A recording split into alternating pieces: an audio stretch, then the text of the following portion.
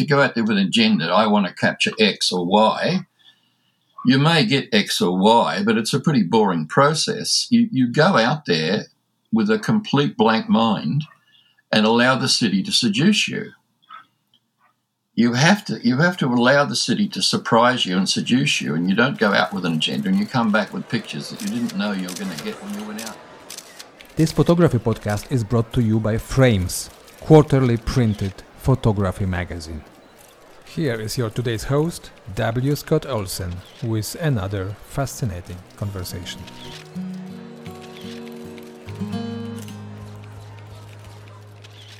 Well, hello, everyone, and welcome to another podcast from Frames Magazine. My name is Scott Olsen, and today, folks, we are going to talk about some of the stuff that is just absolutely mesmerizing when it comes to photography. We're talking not only, but a good bit about photography at night, about noir. And we're going to talk about it with one of the really cool practitioners of this these days, Lynn Smith, photo media artist and tutor down just outside of Sydney, Australia, who has developed a genre called street noir. It is some of the stuff that I find myself lingering over all the time when I'm looking at his work. For a long time, before he got into photography, he was a copywriter, creative director, and advertising, won all sorts of awards. And now as an artist, he's got books and he's got exhibitions, and he's a fantastic teacher and tutor. Lynn, welcome to the podcast. How are you doing? For me this evening, for you this morning?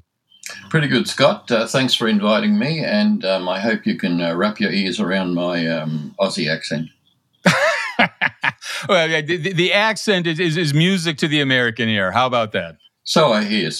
Well, likewise. I mean, for us, it's like the Scots or the Irish. We haven't a clue what they're saying, but we love the sound of their voices. So I'm hoping some of what I say gets through. Oh, man. Well, okay. Let's just start with the origin story. You're working in advertising. You're working in that whole world, and you're doing really, really well. Was the camera in your hand already at that time, or was this something that sort of developed when you were doing all that?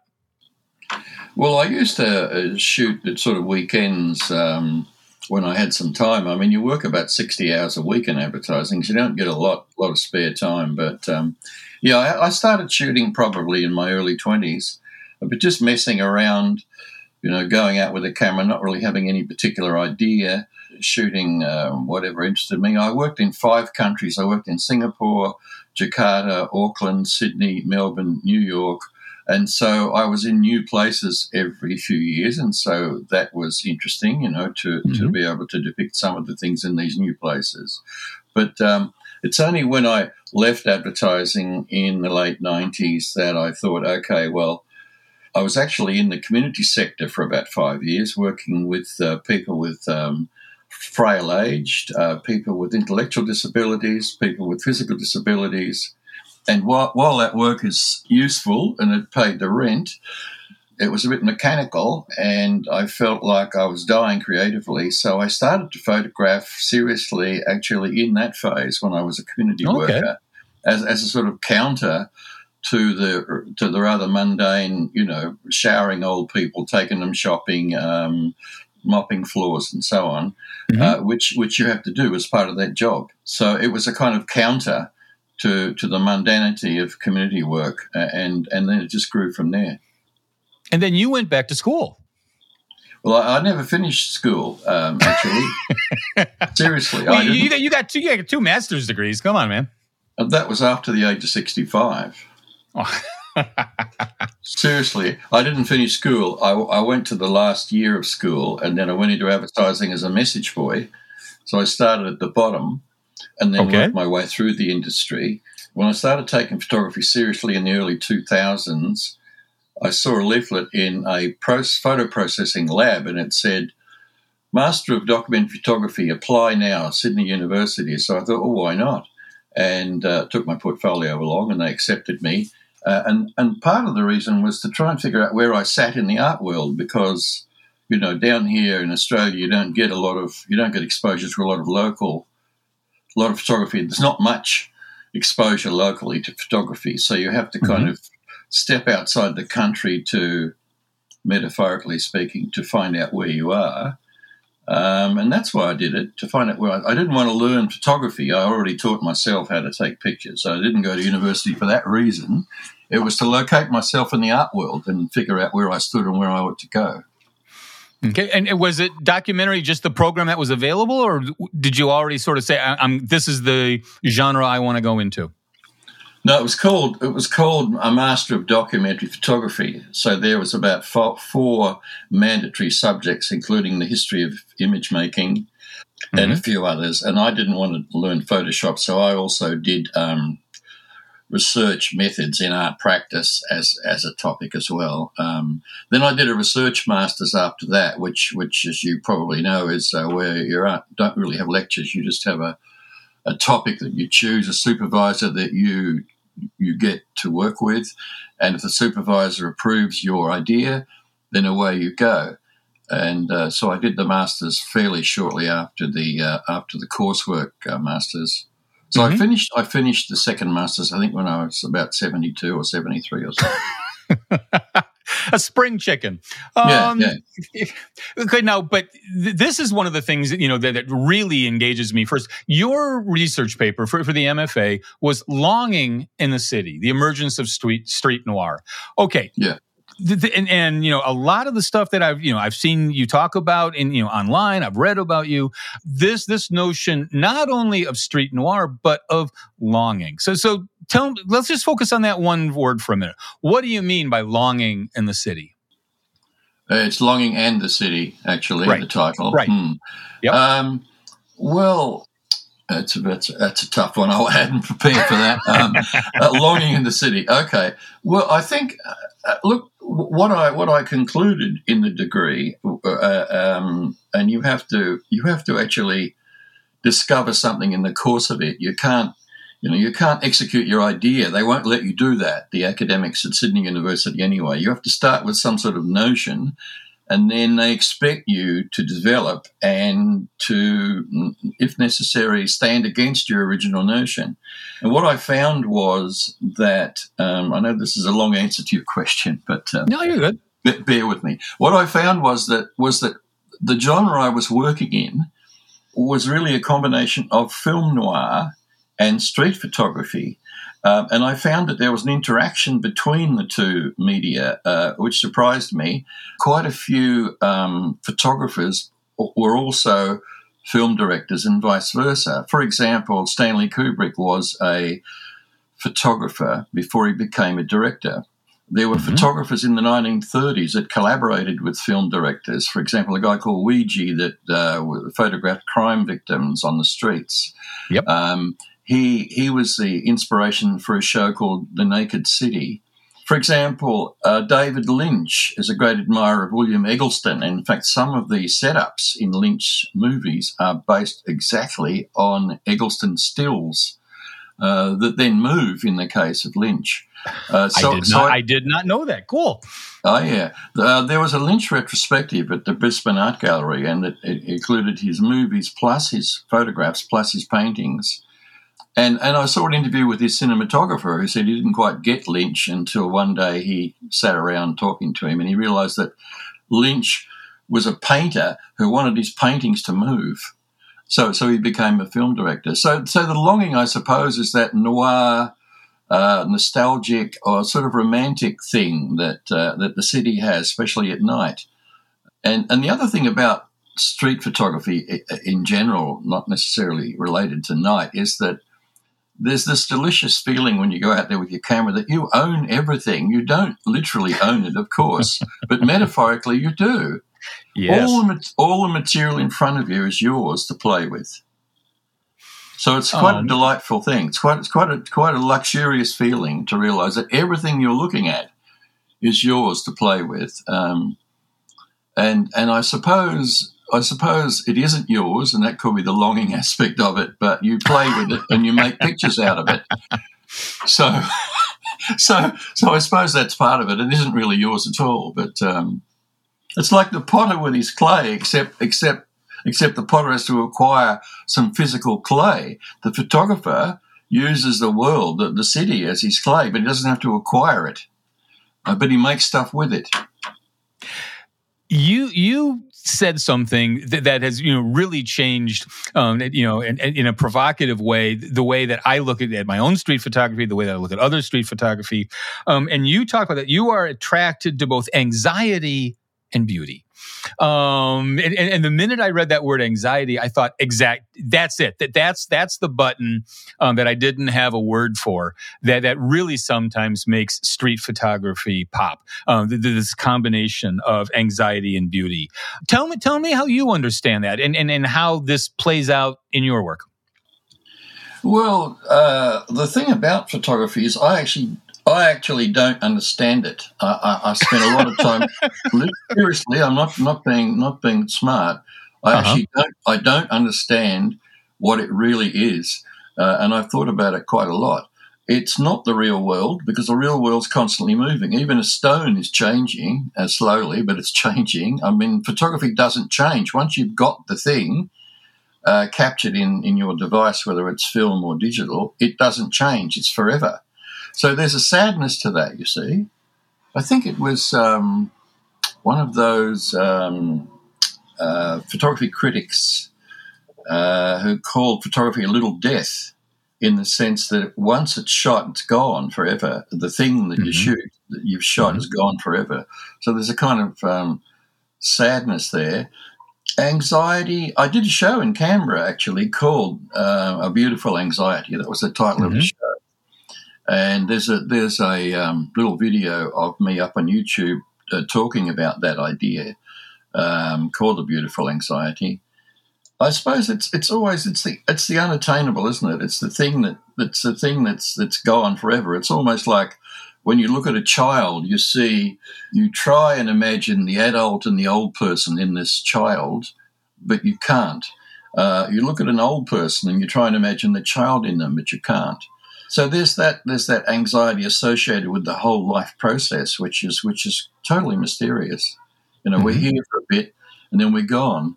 And I keep thinking too when I'm out shooting, well, not all the time, but sometimes, of what Picasso said, that the purpose of art is to defeat death, which he managed to do. I haven't managed to do yet, but I'm hoping some of my stuff. Look, I don't give a shit if people remember me or remember my name, but I'd like my work to go on after I'm gone, or at least some ideas I've talked about, maybe to assist photographers to develop their work, or to open doors for them to new avenues of thinking or whatever. I'd like that. I'd like that to be my effect. I don't really care if anybody remembers who I am. Right. When you were talking about film influences, and this is, again, some stuff that I saw online, you did reference David Lynch and also Hitchcock and people like that. But you used 4 terms that I really found, solid, really. You said, you wanted your pictures to be beautiful, troubling, unsettling, and not conclusive. The beautiful and the rest of it, but what do you mean by not conclusive? Look, I've got a new idea that I've put up online with a little video, about 3 minutes. I'm going back to why, Scott, to answer your question as to why, and then to what. I think that photography has reached the stage that painting reached in the mid-1800s with the emergence of the camera, where if you're the mayor of New York and you want your picture up in the town hall, and I'm a painter and the guy next to me is a photographer, we both quote you on a portrait, and the photographer quotes, 1 sitting, $150, and the painter quotes 5 sittings, $2,000. Who are you going to choose? So painters were confronted with a device that could render the real world more accurately and much faster than them. But instead of packing up their kit and going home and sulking, they thought about opportunities that existed, and so they decided to paint how they felt about the world as opposed to what it looked like. And at the same time, when painters were confronted with that reality, there also emerged paint in tubes, because prior to that, painters they were handcuffed to the studio. It was too difficult. The paint was available in pig's bladders and was difficult to cart around, and so on and so on. So painters decided to paint what they felt about the world. Now, I think photographers are faced with the problem of 3.5 billion smartphones, all of which take pictures, and they're taking them more and more accurately. It's almost impossible to take a bad picture now with today's smartphones. So everything you could conclude from that, arithmetically, is being depicted. 3.5 billion people out there every day with this thing in their pocket, shooting pictures, putting them up on social media. You could conclude that everything's being depicted. So I think serious photographers have to say to themselves, okay, if everything's being depicted, what will I do? Why do I need to imitate the smartphone? I will hint at, imply, or infer. I will create pictures that are open-ended, where the viewer has to contribute to meaning. That's what I meant by mysterious. Okay, but you are doing street photography, so you're not doing intentional camera movement. You're not doing, intentional blur. What is open-ended about the shot of an alleyway? Well, I don't use the term street photography because nobody values it. I never use it in any of my communications. Urban's as close as I get in terms of a description. Okay. Everybody loves street photography, but nobody values it, so I don't use the term at all. No. Look. The thing is that I'm not against conceptual photography. I really like it. I like the work of Jeff Wall and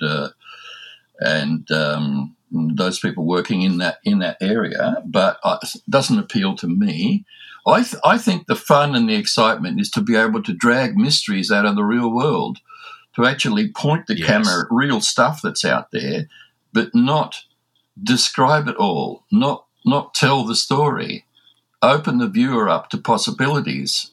It's quite difficult to do, but there's one picture that I've got up on social media which looks pretty mundane. It's the side of a pickup truck with 2 pair of boots on the ground and one tire. And you look at it and you think, well, hang on, where did the guys go that wore the boots? Was there some space vehicle that sucked them up into the sky or something? So that's based on that idea of open-endedness, of letting the viewer construct meaning, and I don't really have a meaning that you're supposed to get. It's not didactic in that way. Right. I'm trying to create pictures where there's a variety of possible meanings, and the viewer can play with them. I just pitched for a grant by the National Association of Visual Arts in Australia that does offer grants to artists in various media, and this project that I pitched for, one of the core elements was that you had to have a high level of audience involvement. So I thought, well, how can I involve my audience in prints of still images? And I thought, okay, well, I don't want to do a performance thing. I'm not into that stuff. I'm not opposed to it, but this doesn't appeal to me personally. So I thought, what I'll do is I'll produce a floor sheet with all the images, and I'll ask the audience to choose one image that they find moving, that they find emotional, and to tell me in one sentence why they find that image emotional. And then I'll judge them at the end, and I'll offer 3 online courses with me, photography courses, to the winner. So I kind of push engagement in the sense that I've given the audience a task. So they're going to spend a little more time with my pictures than they might otherwise have done, in order to be eligible for this contest. Because, photography is all around us. There's images everywhere. I think we're all subject, living in big cities, to something like 5,000 or 10,000 images a day, and just in the course of us moving around, watching TV, scanning social media, whatever. So the question of people's willingness to contemplation, that we're witnessing the death of contemplation in a way. And so us photographers have to be challenged by that. We can't blame the audience if they're not paying attention. It's up to our job. It's up to us to create images that bring them back and that give them something to think about and to explore, and to get involved with. It's a big challenge, I think, for anybody working in the representational field at the moment, to create images that do hold audience for more than a couple of seconds. One of the things I'm thinking about as you're explaining this is that you are slightly repositioning the notion of narrative. We talk about narrative photography, and the majority of the time we're talking about what's happening in the frame, maybe slightly outside the frame. You seem to be positing a kind of narrative that's more in the viewer's heart and mind than what's actually in the image to create a story from the prompt of the image and then their own history and psychology. Would that be a fair way to describe it? Yeah. Bill, I've being a copywriter and being a sort of obsessive wordsmith, if you'll pardon the pun, given that my name's also Smith. I've come up with a line that summarises this type of photography that I'm trying to do, and I'm hoping that it inspires others to interpret it in their own way, and that is: see what's there, feel what isn't. Oh, I like that. I like that a lot. So therefore, you're just as interested in what's outside the frame, what may have taken place a little before the shot, or what could take place after the shot, or what else the shot might mean. When you're making the image, you try and think of what's not there, as well as what's there. Mm-hmm. You, with a couple exceptions, there's an image that you've got, called Half a Painter, which speaks directly to what we're talking about now. But with only a few exceptions, your images are almost entirely without people. From watching the videos and stuff, this is a choice. This is not just this happens to be the good ones. This is intentional on your part. Why is that? Yeah, because everyone else shoots them. Why should I join the queue? Seriously. And I don't think that photographs of people's faces are necessarily very different from each other. Okay, so an old gnarled face is an old gnarled face, and it's not a young face. But so what? A young face is a young face. A baby's a baby. I mean, we've seen every single aspect of human personality and character, and because media is now global, we've seen the faces of people in many cultures, many places we've never visited. So I don't see any need to include people. I do include them sometimes, but kind of as furniture, as just as props in a sense. But it's not an anti-humanist stance, because it's basically looking at people through a prism, because everything I photographed was made by people. It was constructed by people, by tradespeople. It's used by people who live in them, the structures. They're broken, they're repaired, they're damaged, they're repainted. And so when you look at any images of the city, because that's the other thing I don't do is landscapes. I don't do country stuff. Nature can do whatever it does, but I'm interested in what people do. In fact, so I'm looking at people through the eyes of the stuff that we make and live in. So I think my pictures are just as much about people as if I was shooting the people themselves. Yeah, I mean, you've said that take your pictures are talking about people indirectly. That they are evidence of human activity and stuff. Yeah. But you say things represent human emotions. And so if I'm looking at, and I'm just looking at your website right now, if I'm looking at an image like Slatted Chair Speaks, which is an image I absolutely adore, how is that representative for you of human emotions? Well, the slatted chairs, one of the rungs is not straight, so somebody is not bothered to straighten it up. And let's face it, I think if you think about psychologists will tell you that the person with imperfections is more attractive to most of us than the person with perfect features that are balanced. The imperfection within the perfect is what has a lure. We're not attracted to perfection, and I think probably because we all realise underneath that none of us are perfect. So why should we expect it? And it's those imperfections, it's those little quirks, it's those things that don't sort of work that get you. I mean, it's like sitting in a dentist's waiting room and there's a picture on the wall that's not straight. All I do for the next 20 minutes is try and straighten it in my mind. I suppose it's partly a distraction from the dentist's drill approaching me at rapid speed. But I mean, that sort of thing. Psychologists will tell you that the uncompleted circle is more engaging than the completed one.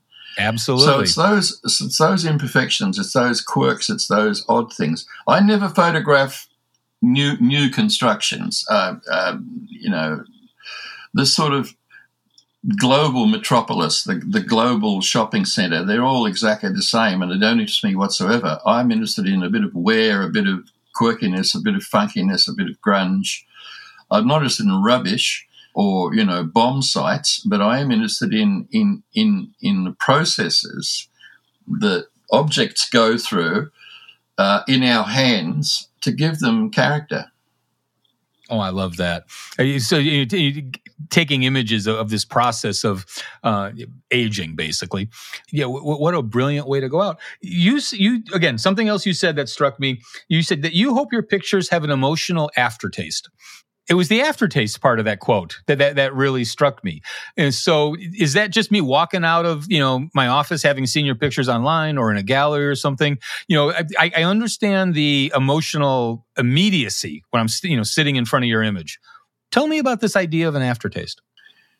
Well, if you expect people to buy your pictures, for example, so if you have shows and things, you put them up on the wall and you put a serious price on them. Not that I get thousands, but I don't get $50.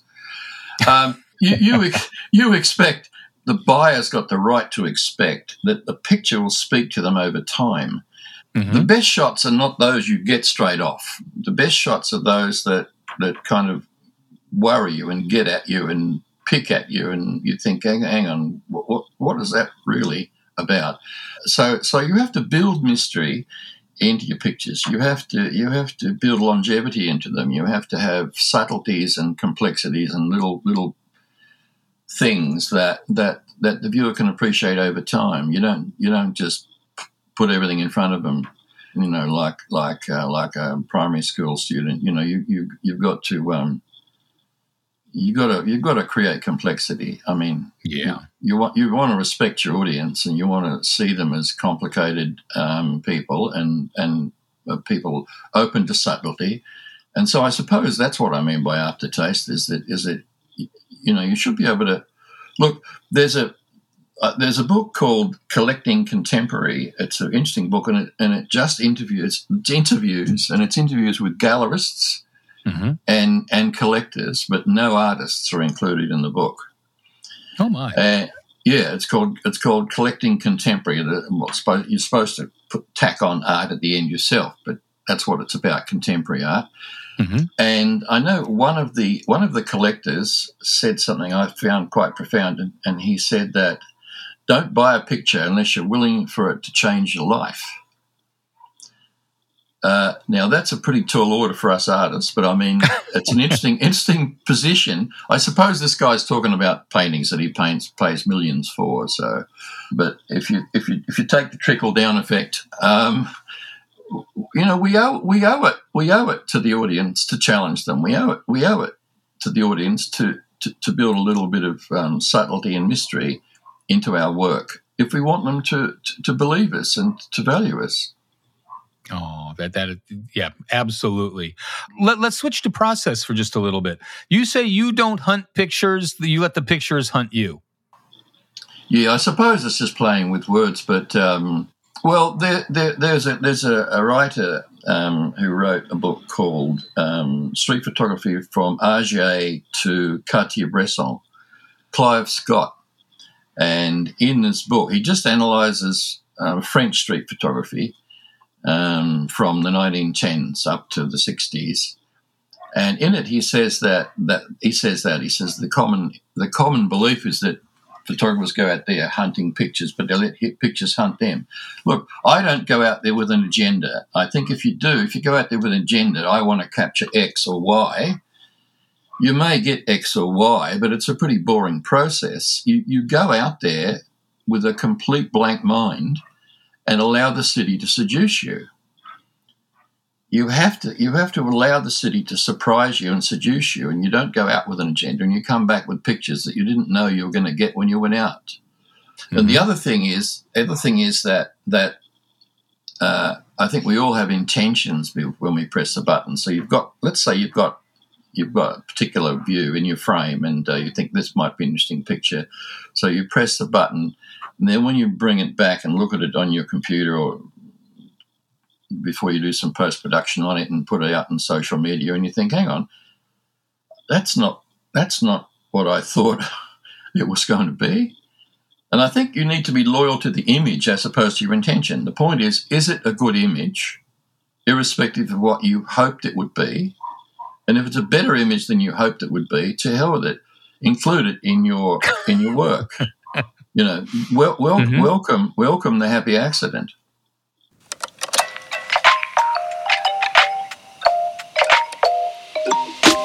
Let's take just a quick break. We hope very much that you are enjoying today's episode. The very fact that you are listening to this podcast suggests that photography means a lot to you. And if that's the case, you might want to have a look at Frames, quarterly printed photography magazine. We truly believe that excellent photography belongs on paper. Visit readframes.com to find out more about our publication. And now, back to today's conversation. So when you're out doing your work and something speaks to you, you're not a quick raise it to your eye, shoot and move on. You take some time setting up the shot. No, I did. I was shooting on film until about 4 years ago with a tripod and a medium format film camera. Once I found out that digital cameras will shoot up to 100,000 ISO, I thought, why am I walking around with a bag with 5 lenses in it and a tripod over my shoulder in my 70s? Why am I doing this? I don't have to.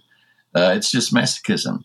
So I sold all my lenses, and I'm in the process of selling my cameras. And of course, what it has meant is that, what everybody tells you, and they were telling me for 20 years before I switched, and that is that you can take quite a lot of pictures and then you can scrap the ones that don't work, which I do now. I mean, I only put a percentage of my stuff up onto social media. I mean, a lot of stuff gets junked.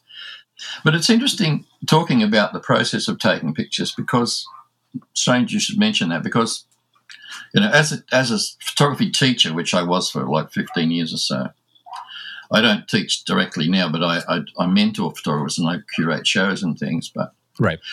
On many occasions I thought, now, I'm standing in front of this situation with my camera and I figure there's a picture in it.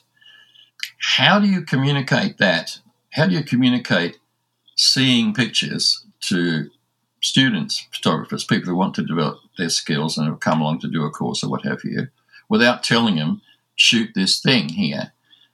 And I figure you can't do it. I figure you cannot teach how to see. It's impossible. I think you're born with some ability to see, and you either develop it by doing it or you don't. It's still a mystery to me as to actually how one arrives at the conclusion that there's a picture there in front of me. Now, when you say how to see, are you talking like rules of composition, or are you talking philosophy and aesthetics? No, I don't accept any rules of composition at all. Zero. I don't accept the rule of thirds, none of them. I think it's all bullshit. Seriously, I don't accept any rules whatsoever. In fact, that French photographer, the guy that did the picture with the boy and the big loaf and the bottle of wine, remember the famous picture from the 50s? I think his name is Robert Duanu, I think his name is. He was asked what makes a great picture by a journalist, and he said, if I knew what makes a great picture, I'd do it every time. Yeah. It's not possible. It's not possible to establish any criteria whatsoever. Have you read the Roland Barthes Camera Lucida? No. In it, Roland Barthes talks about 2 types of pictures. He talks about studium and punctum, 2 types of pictures. He says studium is the well-composed, pleasant, attractive picture that does its job and you forget about it about 0.2 of a second later. And then there's punctum, which somehow or another, irrespective of its composition, its subject matter, or anything, it somehow or another strikes you in the heart. And he said, that's the picture that's valuable. That's the great picture. And he talked about his mum in this book, and his mum apparently died relatively young, and he was very close to her, and it was a huge shock to him. and he looked through all of her pictures that he possessed about her, and he found one of her at 11, and he said, this picture of her at 11 years of age epitomised my mum more than anything else that I was able to find in her archives. He said, there's no point in showing you because it's not your mum. Right. So I think that's a really interesting thing to think about when it comes to so-called rules of composition. That the punctum, the picture that gets you, that strikes through all your defences, that somehow or another grabs you and holds you for a bit, doesn't necessarily conform to anything. You know, I've got no money. I live on the old age pension. Basically, I describe myself as a full-time artist on a federal government grant. Some people call it the pension, right? So I can only afford one photographic book a year. So I look through a few, because there's some great bookshops in Sydney, and I'll only buy a book if 2 or 3 images get their hooks into me like fish hooks. Mm-hmm. I just have to have that book because 2 or 3 images have really held my attention, and I have no idea why. But no, I don't accept any rules at all. Okay. You have said that making and displaying images you find yourself equally excited by. Talk to me about the displaying side. What do you mean there? I mean showing them in either social media or in galleries. Mm-hmm. And also putting them on your own wall. I think everybody that takes pictures, when you're teaching photography, you want to try and get people past just uploading them to social media, because 99% of the pictures that people take, even photographic students that have paid you to help them develop their skills, don't get prints made. You have to put your pictures on your wall, live with them, look at them over time. And if you do that, it does 2 things. First of all, it reinforces your own hope that you're an artist. And it can convince you that you are one. And it's also, that's the end product of the process. If you stop halfway, it's like foreplay, it's not the whole deal. You've got to have the print up there. You've got to be able to see this thing over time. And we don't make them to disappear in a second and a half. We make them because we're hoping they'll last. And so if social media is your only objective, then it's a shallow objective. I agree with you 100%. And one of the things I fear is that you and I and others, of a certain age, remember those gallery experiences or those magazine experiences. And I think people under the age of probably 25 now, the cell phone is the benchmark. And I'm wondering if there isn't a really kind of tragic sea change coming up, but we can fight against it. We can see, rage against the machine a little bit. Tell me about this short film you've got on your website, the Noir Streets deal, just with the music behind it. Tell me what's going on there. That was done a while ago. Yeah, that was done after my degree on Longing in the City. It's just to get it out there and to get people looking at it, and hopefully it's all night stuff. I think in that particular video. There's a few influences that are important to me in that period.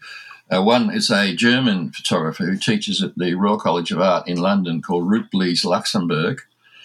She's worth looking up if you like night photography. She uses a medium format film camera and photographs on the streets of London at night, basically, with no people. Oh, my. Mm-hmm. Ruth Blees Luxemburg, spelled R-U-T, Ruth Blees, B-L-E-E-S. Then there's Todd Hito. There's Todd Hito, an American that you might have seen. His work is mostly at night, again with no people. Yeah, it strikes me as being very much in your philosophy of being open-ended, of being contemplative, of really suggesting narratives more than delivering narratives. I think I've done that without being highly conscious of it for quite a long time. I think I've just recently been able to synthesize that in this line see what's there, feel what isn't. I've spent years thinking about how to encapsulate that. And I don't claim it's a new idea, but I do claim that I've, how shall I say, invented a handle for it. One of the influences for this is a Belgian surrealist called Paul Nouge, Nouge. He did a series called The Treachery of Images. He was a friend of René Magritte, the famous guy that did This Is Not a Pipe. Right. And Paul Nouge has a picture. One of his pictures from this Treachery of Images series is a group of people formally dressed in suits. I think there's two blokes and a woman. And they're all bending over a table, a black and white shot, obviously, in that period, 1930, looking at something. We don't know what they're looking at. There's nothing there, actually, just the table. But they're appearing intently at this whatever. And the title is The Birth of an Object. There is no object being born.